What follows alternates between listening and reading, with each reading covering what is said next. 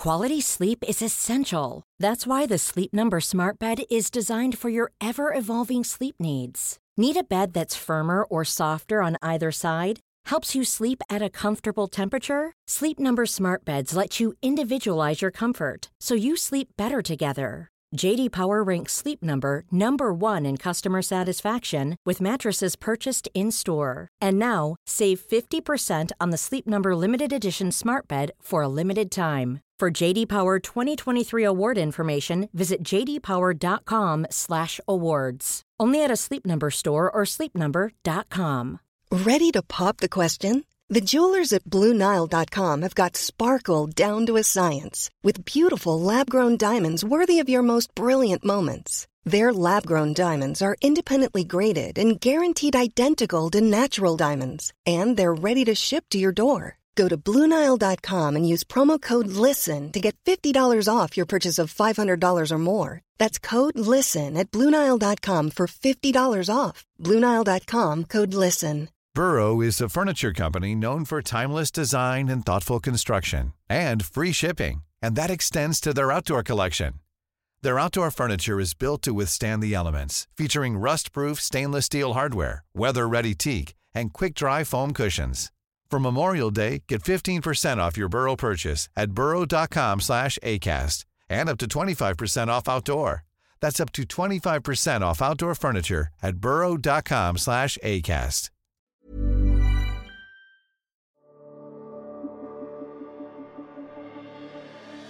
In October 1967, 24-year-old Captain Rodney R. Chastant, a U.S. soldier from Alabama who'd been fighting in Vietnam for over a year, wrote a letter home saying this: "Mom and Dad, I appreciate all your letters. I appreciate your concern that some of the things you write about are trivial, but they aren't trivial to me. I'm eager to read anything about what you and the family are doing. You can't understand the importance that these trivial events take on here. It helps keep me civilized. For a while, as I read your letter, I am a normal person. I'm not killing people or worried about being killed. While I read your letters, I'm not carrying guns or grenades. Instead, I'm going ice skating with David or walking through a department store to exchange a lampshade. It's great to know your family is safe, living in a secure country, a country made secure by thousands upon thousands of men who have died for that country. Your son, Rod." 1 year later, on October 22nd, 1968, Rod Chastant was killed in action. I'm Sharon McMahon, and here's where it gets interesting. The Vietnam War started long before many of us realize. When the last French troops left Vietnam on September 14, 1956, President Eisenhower was very concerned that the communist governments of Asia would spread. They called this the domino theory because they felt that if one country or government fell to the communists, it was very likely that surrounding countries would also fall, meaning that the U.S. would have more enemies than just the initial country that turned communist. The Cold War and the Red Scare began in earnest in 1950s America, and the propaganda was everywhere, from pamphlets to comics to film and television. Metaphors showing scary aliens as stand-ins for communist infiltration came through in films like The Blob and Invasion of the Body Snatchers. TV shows like Leave It to Beaver and Father Knows Best focused on what felt virtuous about American society: the nuclear family, obedience, and prosperity. Schools and textbooks were also enlisted to help convey to Americans that they were living in the best possible society and should reject all things communist. Lessons, particularly in history and English, became more focused on nationalism and patriotism. The words "under God" were added to the Pledge of Allegiance in 1952, and young people were given handouts called things like "How to Spot a Communist." Perhaps most famously, children in schools were regularly participating in duck and cover drills where they would practice hiding under their desks in case of Soviet nuclear attack. The Geneva Accords of 1954 divided Vietnam along the 17th parallel. North Vietnam was communist under Ho Chi Minh, and South Vietnam was led by nationalist Diem. Part of the agreement was to hold elections that would, in theory, unify the country under one agreement within the following 2 years. But guess what? It never happened. China and the Soviet Union provided weapons and resources to North Vietnam, while the U.S. provided the same to South Vietnam, and the fighting began. Military advisors from the U.S. entered South Vietnam in the 1950s. During 1959, guerrilla attacks on Saigon became more common. On July 8th, 2 U.S. military advisors were killed when their living quarters were attacked. After the incident, President Kennedy secretly sent the special forces with helicopters and estimates of 600 Green Berets to continue training the South Vietnamese.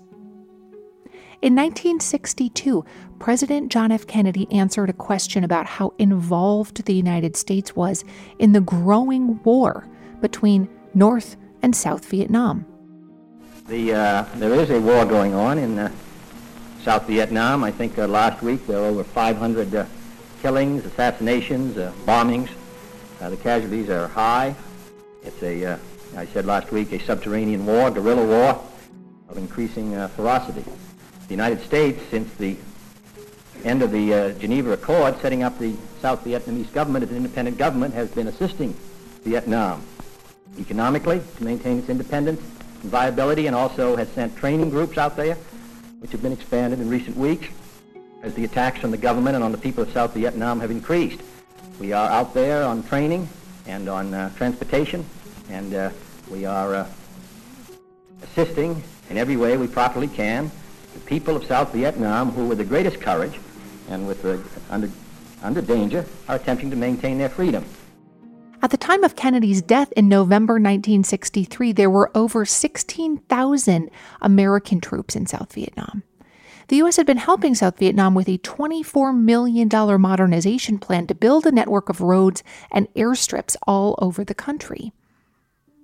By the end of 1965, there were 184,000 U.S. troops in Vietnam.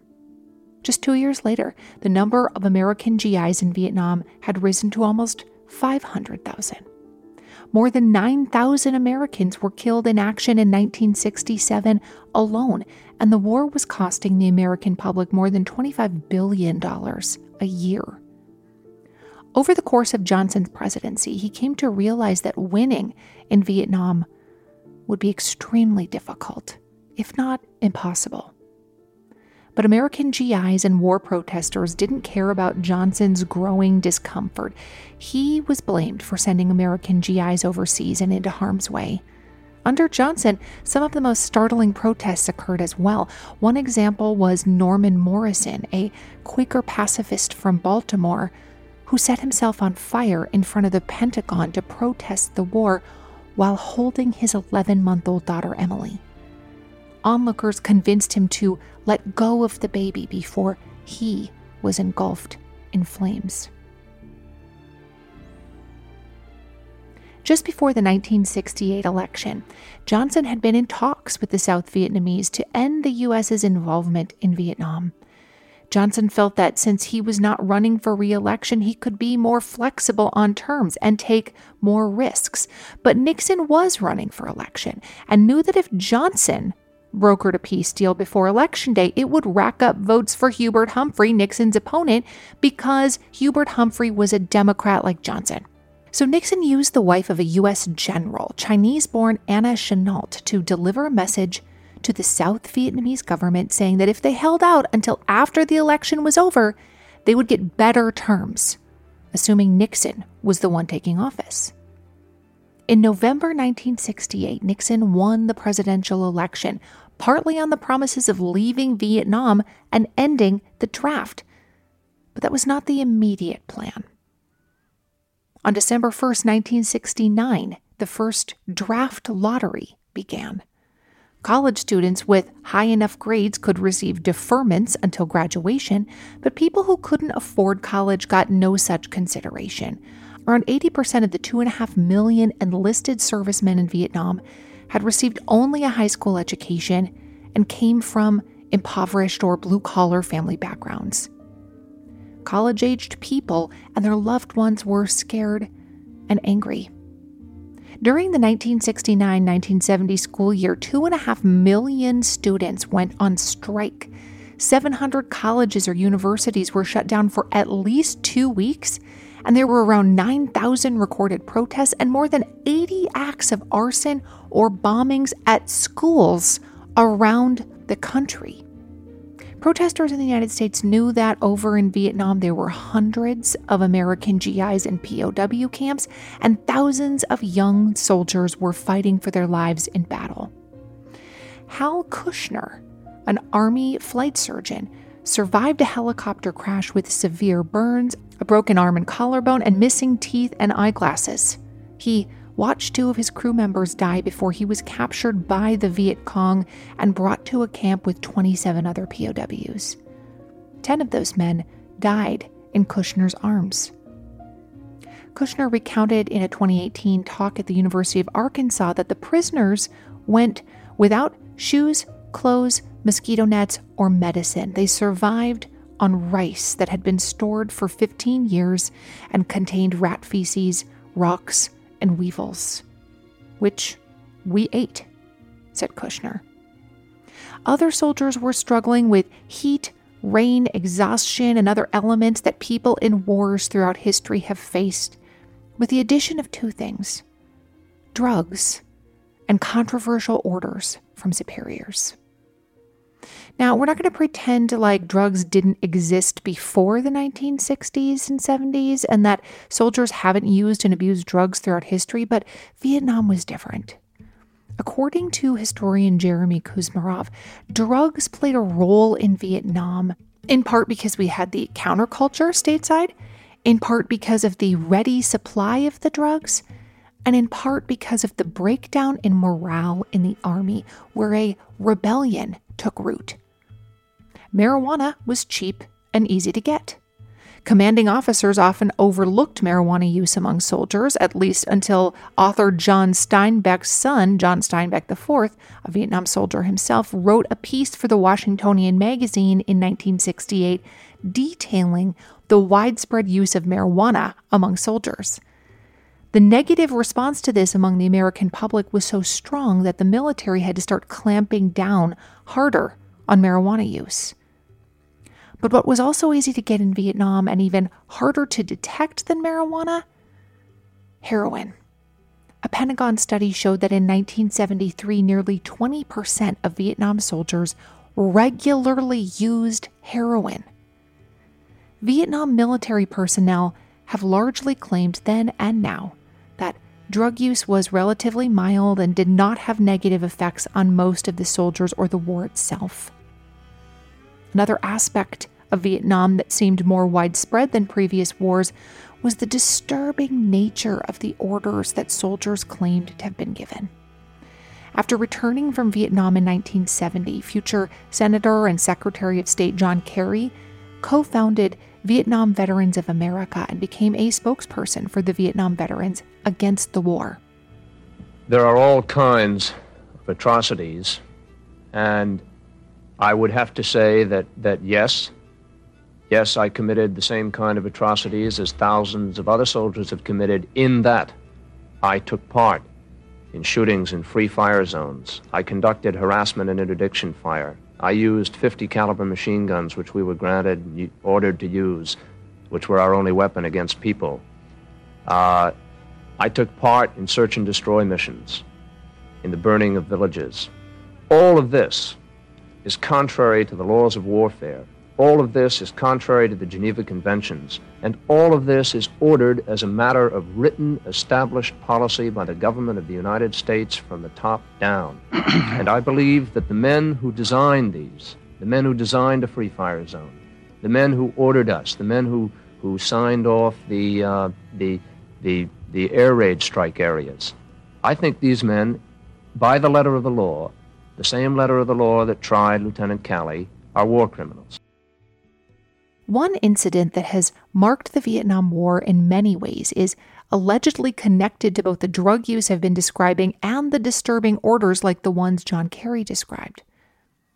On March 16, 1968, part of the Army's 23rd Infantry Division, led by Captain Ernest Medina, arrived in the village of My Lai because they thought Viet Cong soldiers were being hidden there. Soldiers and officers remember the orders given differently, but some say they were told to decimate the village, including women and children. I'll spare you most of the details, but suffice it to say that 70 to 80 villagers were lined up and shot.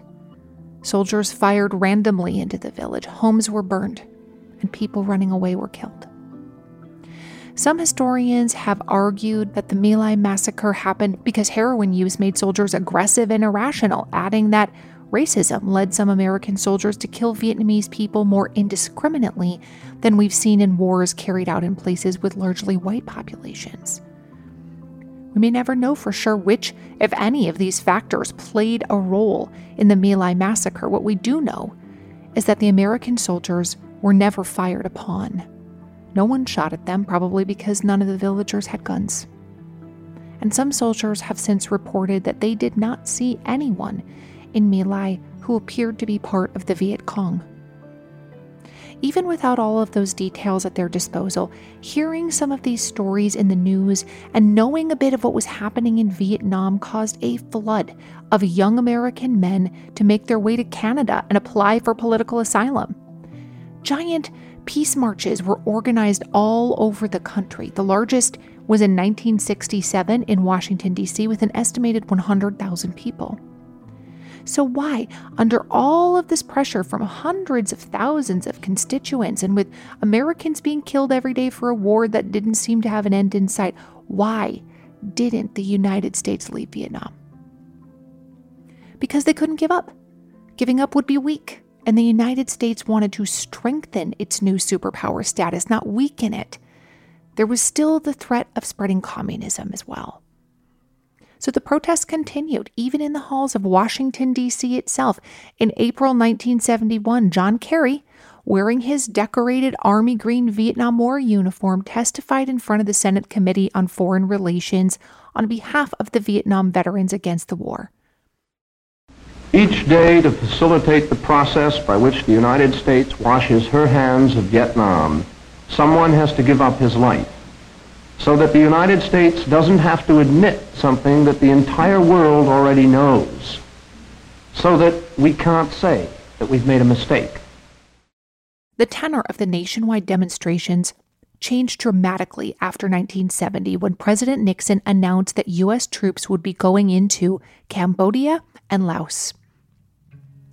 The incursion into Cambodia and Laos only lasted a few months, but nearly 1,000 Allied casualties caused Congress to pass the Cooper-Church Amendment, banning any American troops from being deployed into ground operations in Laos or Cambodia. Nixon's workaround was to have the South Vietnamese attack the Ho Chi Minh Trail from the ground, with American bombers supporting them from the air. Nixon and Kissinger saw it as a test of the military fitness of the South Vietnamese. Nixon held a press conference responding to the student protests that emerged as a result of the incursion. They're trying to say that they want peace. They're trying to say that they want to stop the killing. They're trying to say that they want to end the draft. They're trying to say that we ought to get out of Vietnam. I agree with everything that they're trying to accomplish. Student groups seemed unwilling to take President Nixon at his word that he had the same end goal that they did. The Weathermen took their inspiration from the revolutionaries of Latin America and China and began creating violent confrontations with the objective of, as they said, bringing the war home. Peaceful demonstrations didn't feel like enough anymore. They wanted to take things to the next level. At the end of 1969, the Weathermen organized what they called Days of Rage. Days of Rage had already taken that turn towards we're going to fight you, and that the point of it was to show how tough we were and how militant we were. They went into high school and college classrooms, tying up the teachers and giving speeches. During the Days of Rage, the Weathermen also blew up a statue in Chicago commemorating police officers. The weekend was largely unsuccessful, and sent the organization underground. They surfaced again on March 6, 1970, when 3 members making bombs in a New York City Greenwich Village townhouse accidentally set off an explosion. Kathy Wilkerson was in the house when the bomb went off. At the moment that the explosion happened, I was ironing sheets right above where the floor above the basement. There was just this huge blast, the room filled with smoke, the floor sank, and I was holding the iron, and I thought, I don't want to put this down, it'll start a fire. And then I looked over 20 feet next to me and saw that the entire basement was engulfed in flame. The building was on fire, its windows blown out, bricks littering the street. 2 young women stumbled out of the rubble before the police and fire trucks arrived, one of them naked because she had been in the shower. Neighbors took them in and lent them some clothes, but in the confusion of the day, the 2 young women disappeared. Neighbor Dustin Hoffman can be seen in some of the pictures from that day, racing up and down his stoop stairs, trying to save some art pieces. And that was not actor Dustin Hoffman's only connection to anti-Vietnam sentiments. His breakthrough role in the 1967 film The Graduate had led him to travel to college campuses and show the film with director Mike Nichols.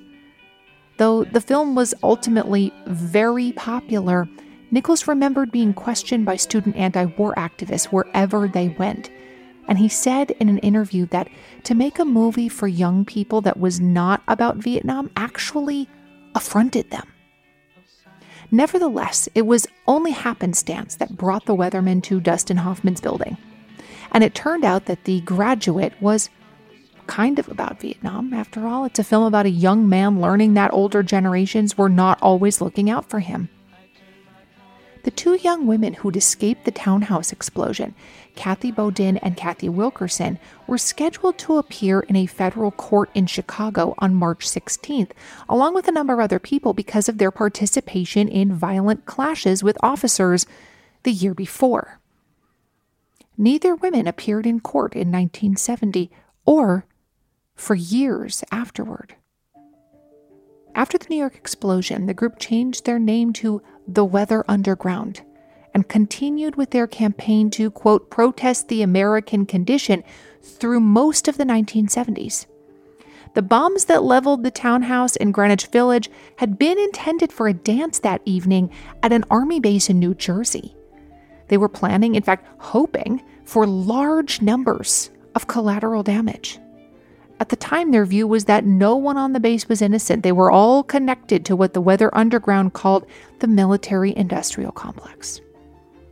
The Weather Underground was responsible for at least 10 other high-profile bombings, including the National Guard building in Washington, D.C., Bank of America headquarters, the NYPD headquarters, 3 courthouses, the Harvard Center for International Studies, and the U.S. Capitol building.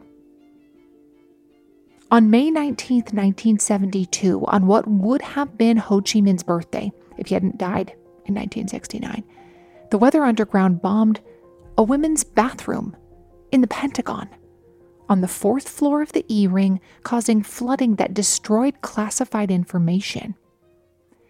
In his 2001 memoir, Fugitive Days, Weather Underground leader Bill Ayers describes the preparation and execution of the Pentagon attack. He said, "We pulled together a special group that scouted the Pentagon irregularly for months. When a new escalation in Vietnam became imminent, my associates, Anna and Aaron and Zeke, got a storage locker outside D.C., moved some explosives in, and then found a cheap apartment nearby and rented it by the week." Anna, her fingertips painted with clear nail polish to obscure the identifying marks of her naked hand, and heavily disguised in suit and blouse and briefcase, dark wig and thick glasses, began entering the Pentagon every morning with hundreds of other workers. She walked the halls, ate breakfast in the cafeteria, and left by 11 a.m. She was never challenged.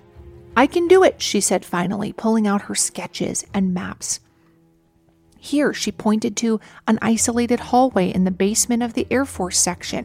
"I've been here 4 times, never seen another person, and there's a women's room halfway down right here." She made an X on the map. Anna was in the next day at 9 a.m. and was in the women's room and the stall by 9:10. She locked the door, hung up her jacket, and pulled plastic gloves, a screwdriver, and tape measure from her briefcase.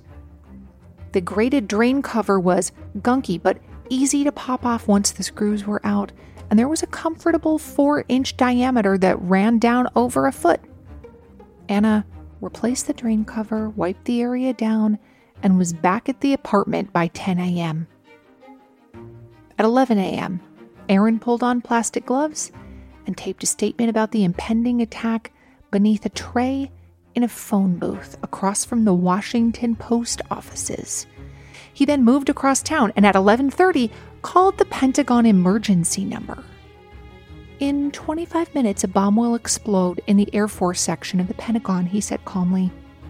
"I'm calling from the Weather Underground, and believe me, this is no prank. Clear the area. Get everyone out. You have 25 minutes. Vietnam will win." In 1969, Nixon announced the plan insiders had dubbed Vietnamization, which meant shifting the full responsibility of the war to the South Vietnamese so that U.S. troops could withdraw. By late 1970, Nixon could see that staying in Vietnam would sink his presidency if he did not bring American soldiers home. His initial idea was to bring all of them, at that point around 300,000 soldiers, home within 18 months. Kissinger cautioned Nixon against pulling all combat troops out by the end of 1971, as it would not leave the U.S. a way to calm things down if the fighting heated up again. So they decided to commit to having combat troops out by the end of 1972, after the next election. In April 1971, there were still 150,000 American troops in Vietnam. 1 year later, there were around 50,000. By October of 1972, just a month before the U.S. presidential election, the North Vietnamese had finally given up their offense posture, but not before taking new territory in South Vietnam. They were refusing to cut a deal with Kissinger, who nevertheless made the fateful, if exaggerated, announcement that, quote, peace was at hand. The U.S. and Hanoi had technically been in peace talks for 4 years when both sides agreed to meet in Paris. But for almost 4 years, no progress was made. On January 27, 1973, American involvement in the Vietnam War officially ended as the Paris Peace Accord was signed. U.S. National Security Advisor Henry Kissinger and the head of the Vietnamese Communist Party negotiated the final deal and won the 1973 Nobel Peace Prize for it. Just 3 months after the peace accord was signed, open fighting once again broke out in Vietnam. But in those first 6 months of 1973, when the peace accords were mostly holding together, almost 600 Americans who had been POWs, including future Senator John McCain, returned to the United States in Operation Homecoming. Remember how Kushner, the military flight surgeon who was taken prisoner after his helicopter crash? Kushner recalls finally coming home in March 1973 after almost 6 years in POW camps, including the infamous prison nicknamed the Hanoi Hilton. And then they called their name, and I walked out in the sunlight, and the first thing I saw was a girl in a miniskirt. She was a reporter for one of the news organizations. I'd never seen a real live miniskirt.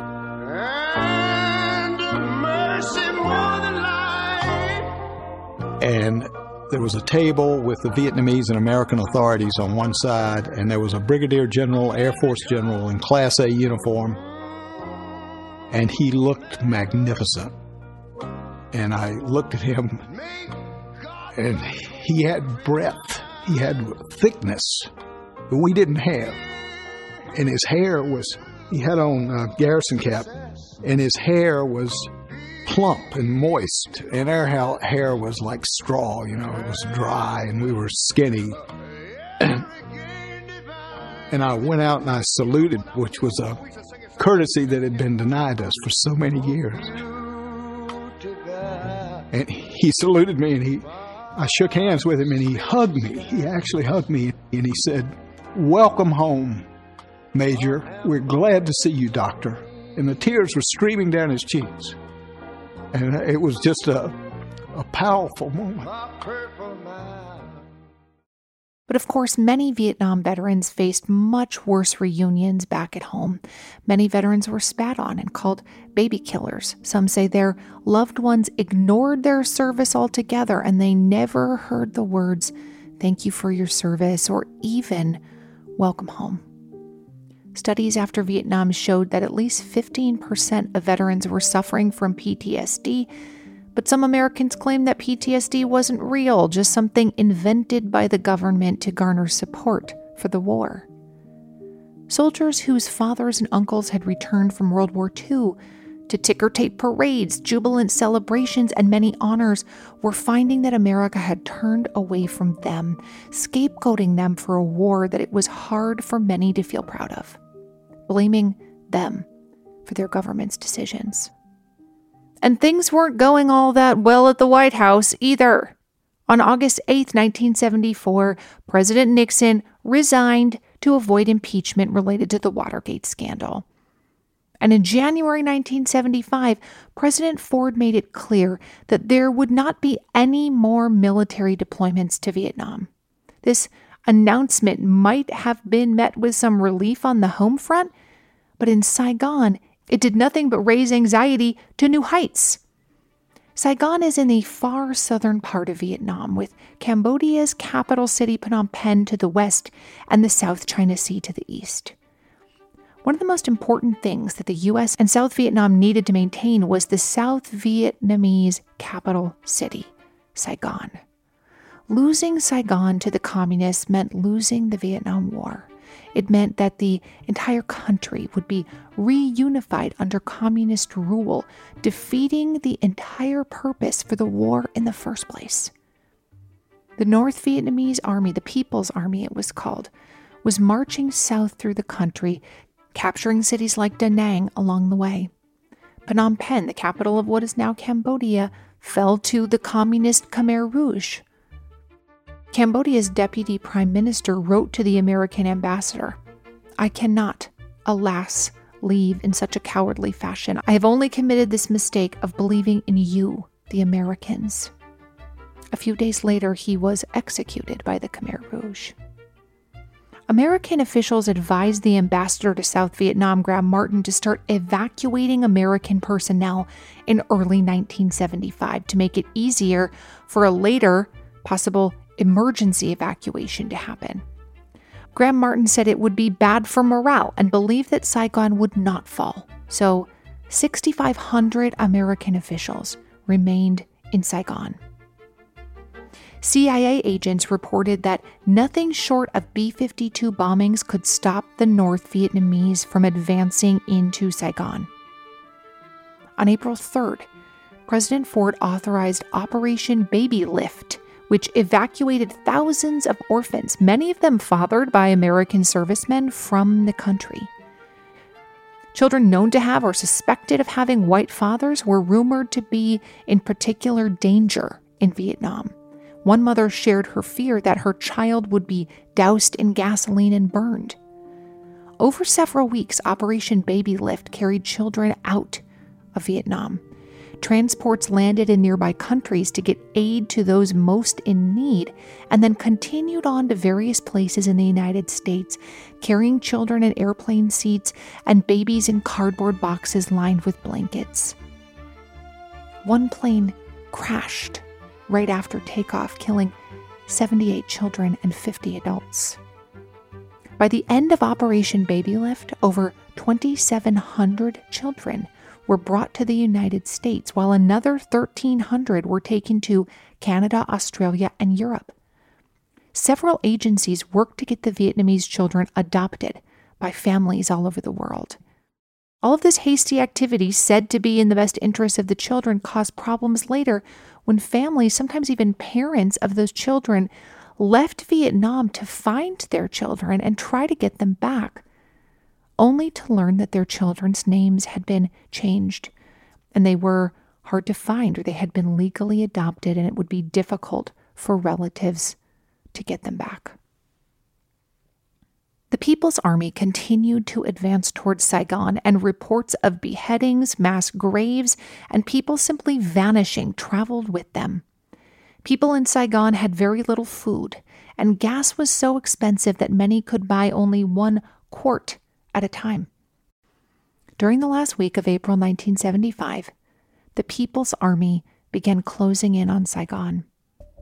The president of South Vietnam resigned, appointing his vice president the new leader. In his resignation speech, he said, "Let me say that we need immediate shipment of arms and equipment to the South Vietnam battlefield. I would challenge the United States Army to do better than the South Vietnamese Army without B-52s," he said. Most of his speech was reserved for criticism of the United States, such as his statement that the United States has not respected its promises. It is unfair, it is inhumane, it is not trustworthy. It is irresponsible. The troops that were left in the city of Saigon were soon overrun. North Vietnamese forces now controlled key bridges and roads blocking the food supply route as well as the path from Saigon to the sea. The roads from neighboring villages and cities were so crammed with refugees hoping to escape communist rule that even military vehicles couldn't get through and had to return to Saigon. Refugees waited to get into Saigon but couldn't get past South Vietnamese troops that worried they were communists disguised as refugees. More importantly, people who were already in Saigon could not get out. There was a rare, blood-red sunset the night that Saigon was completely surrounded by North Vietnamese forces. At 11 a.m. on April 29th, Secretary of State Henry Kissinger gave American personnel their evacuation order. The secret code was, "The temperature in Saigon is 105 degrees and rising," broadcast on American radio and followed by the song White Christmas, performed by Tennessee Ernie Ford because the DJ couldn't find the Bing Crosby version. At that time, there were an estimated 1,000 to 2,000 American civilians still living in Saigon. However, there were tens of thousands of Vietnamese soldiers and others who'd worked with the U.S. military. All of their lives were now at risk. And there was only one way to get out. The helicopter airlifts out of Saigon began at 2 p.m. on April 29, 1975. U.S. Ambassador Martin initially refused to leave on the helicopter transports.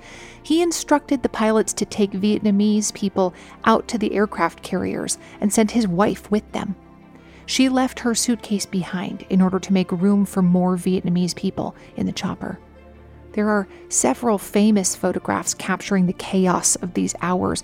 A line of people standing on rooftop stairs waiting to board a helicopter, screaming mothers trying to hand their small children over embassy fences to get them out of the country. During the evacuation, Ambassador Martin sent a telegram to National Security Advisor Brent Scowcroft asking, "Perhaps you can tell me how to make some of these Americans abandon their half-Vietnamese children." One pilot commented that normally they would cram about 44 seated troops into a Chinook helicopter, but during the fall of Saigon, one Chinook helicopter carried 147 refugees in a single trip.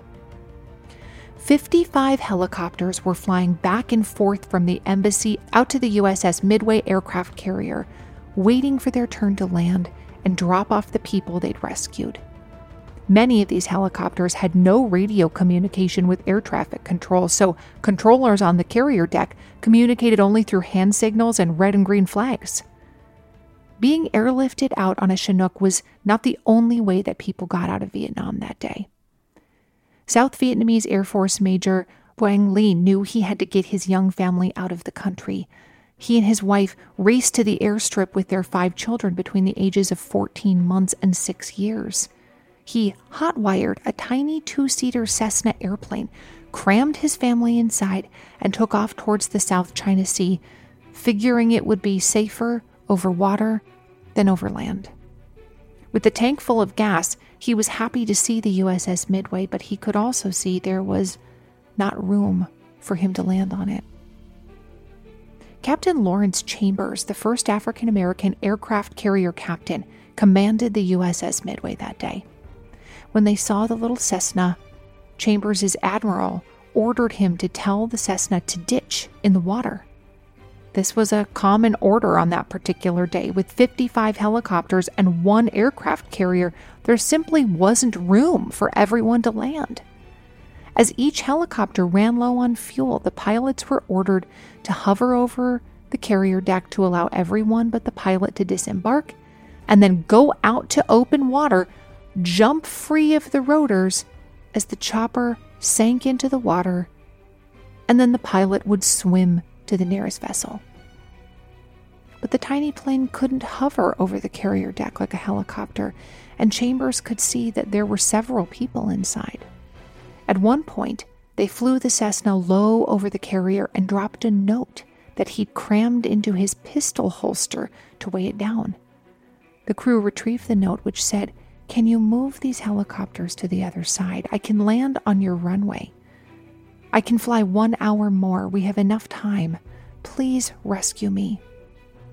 Captain Chambers knew it was time to defy orders, as there was no way the pilot and his wife and children could survive ditching the small plane out in the open water. His order to the crew was, "Get me a ready deck," which they knew meant pushing the helicopters into the sea. Chambers turned the ship to give the Cessna favorable headwinds for landing, while firefighters prepared on deck just in case, and other crews pushed 3 Hueys and 1 Chinook off the carrier. 5 Huey pilots who'd been waiting to land took quick advantage of the situation and unloaded their passengers. Crews then pushed those 5 Hueys overboard as well. Chambers knew that he could be court-martialed for disobeying direct orders, not to mention destroying millions of dollars in military equipment. So he turned his head away so that he wouldn't be able to witness exactly how many choppers were destroyed or who pushed them. It seemed like everyone on that aircraft carrier held their breath as the Cessna safely landed. Crewmen jumped onto the plane immediately to weigh it down, as they were afraid it would blow right off the deck before the family got out. Shouts and applause greeted the pilot, his wife, and his 5 little children as they all got out safely. Captain Chambers was not court-martialed. He was promoted. Over $10 million worth of helicopters were pushed into the water that day because they couldn't be flown home and they couldn't be left for the communists. Nobody was prosecuted for that loss. The ship's crew collected money to help the pilot and his family resettle, and all 7 of them are now naturalized American citizens. At 7:53 a.m. on April 30th, 1975, the evacuation of the American embassy in Saigon was over, stopping only when the North Vietnamese tanks came rolling into the embassy's courtyards. 1,373 Americans and 5,595 Vietnamese and other nationals were rescued by helicopter. Hundreds of thousands more would have to find other ways out. April 30th, 1975 is called many things, depending on your perspective. Western countries typically call it the Fall of Saigon, but in Vietnam it's officially called the Day of Liberating the South for National Reunification. Some call it Liberation Day, others National Day of Shame, or even just April 30th. Between 1975 and 1995, more than 3 million people fled Laos, Cambodia, and Vietnam. The first wave of 140,000 refugees arrived in the United States in 1975. And on April 30th, the city once known as Saigon was renamed Ho Chi Minh City. 58,000 Americans and somewhere close to 2 million Vietnamese soldiers and civilians died in the Vietnam War, which lasted far longer than most people realize. But of course, back in 1975, there were a few other things happening as well. Bill Gates and Paul Allen developed and sold a software program called BASIC. The name Microsoft is used for the first time that year, and year-end sales totaled a whopping $16,005. The movie Jaws was released on June 20th, 1975, terrifying audiences with a mechanical shark named Bruce and a boat that was clearly way too small. Jaws was the second film that director Steven Spielberg and composer John Williams worked on together. Spielberg has said that when Williams first played him the simple two-note line that's at the heart of the Jaws theme song, he thought it was a joke at first. But film audiences were properly terrified by it. Before 1975, summers were called graveyard season for movies, but Jaws came through as the very first summer blockbuster. On July 31st, 1975, Union leader Jimmy Hoffa was reported missing. He was last seen the day before in a restaurant parking lot in Detroit. It's presumed that he was murdered and was even declared dead in 1982, but his remains have never been found. Hoffa's son, James Hoffa, took over his father's leadership role in the Teamsters until stepping down in 2022. And after writing about him in 33 novels, 2 plays, and 51 short stories, Agatha Christie killed off her beloved detective Hercule Poirot, and he became the only fictional character to ever receive a front-page obituary in the New York Times. The obit ran on August 6, 1975, and never mentions that Poirot is fictional, referring to Agatha Christie as his historian. And hang on, friends. For our next episode in this series, politics heat up as the Carter campaign rolls into 1976, and Patty Hearst, y'all. You have got to come back for Patty Hearst. I'll see you soon. The show is written and researched by Sharon McMahon, Amy Watkin, Mandy Reed, and Kari Anton.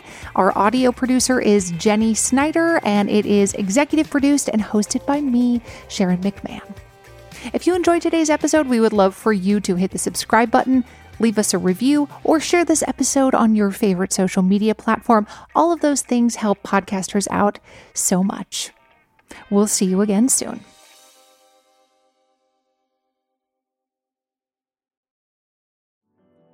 Listen, I know if you pick up any kind of beauty magazine or you follow an influencer, there's like a new skincare product every single day of the week, and it can be really difficult to know which ones to even try, like which one is worth your money. And if you're tired of cycling through ineffective skincare trends and overcomplicated routines, you might be excited to know that one of today's sponsors is OneSkin. Their products make it easy to keep your skin healthy. No complicated routines, just simple, scientifically validated solutions. The secret is OneSkin's proprietary OS1 peptide. It's the first ingredient proven to switch off the aging cells that cause lines, wrinkles, and thinning skin. I especially like the eye cream. It's not too thick where you feel like it's going to clog all your pores, but it goes on really, really nicely under makeup. For a limited time, you'll get an exclusive 15% off your first OneSkin purchase using the code Sharon when you check out at oneskin.co. That's oneskin.co. Try OneSkin and enjoy younger, healthier skin without all the extra steps. That's oneskin.co, code Sharon.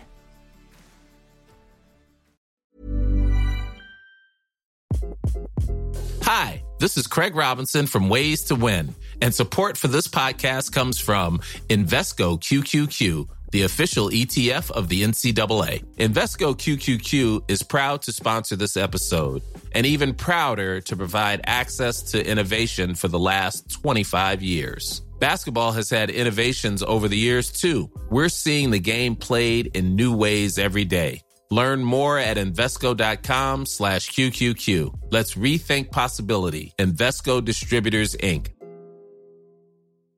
Planning for your next trip? Elevate your travel style with Quince. Quince has all the jet-setting essentials you'll want for your next getaway, like European linen, premium luggage options, buttery soft Italian leather bags, and so much more. And is all priced at 50 to 80% less than similar brands. Plus, Quince only works with factories that use safe and ethical manufacturing practices. Pack your bags with high-quality essentials you'll be wearing for vacations to come with Quince. Go to quince.com/pack for free shipping and 365-day returns. Mom deserves better than a drugstore card. This Mother's Day, surprise her with a truly special personalized card from Moonpig. Add your favorite photos, a heartfelt message, and we'll even mail it for you the same day, all for just $5. From mom to grandma, we have something to celebrate every mom in your life. Every mom deserves a Moonpig card. Get 50% off your first card at Moonpig.com. Moonpig.com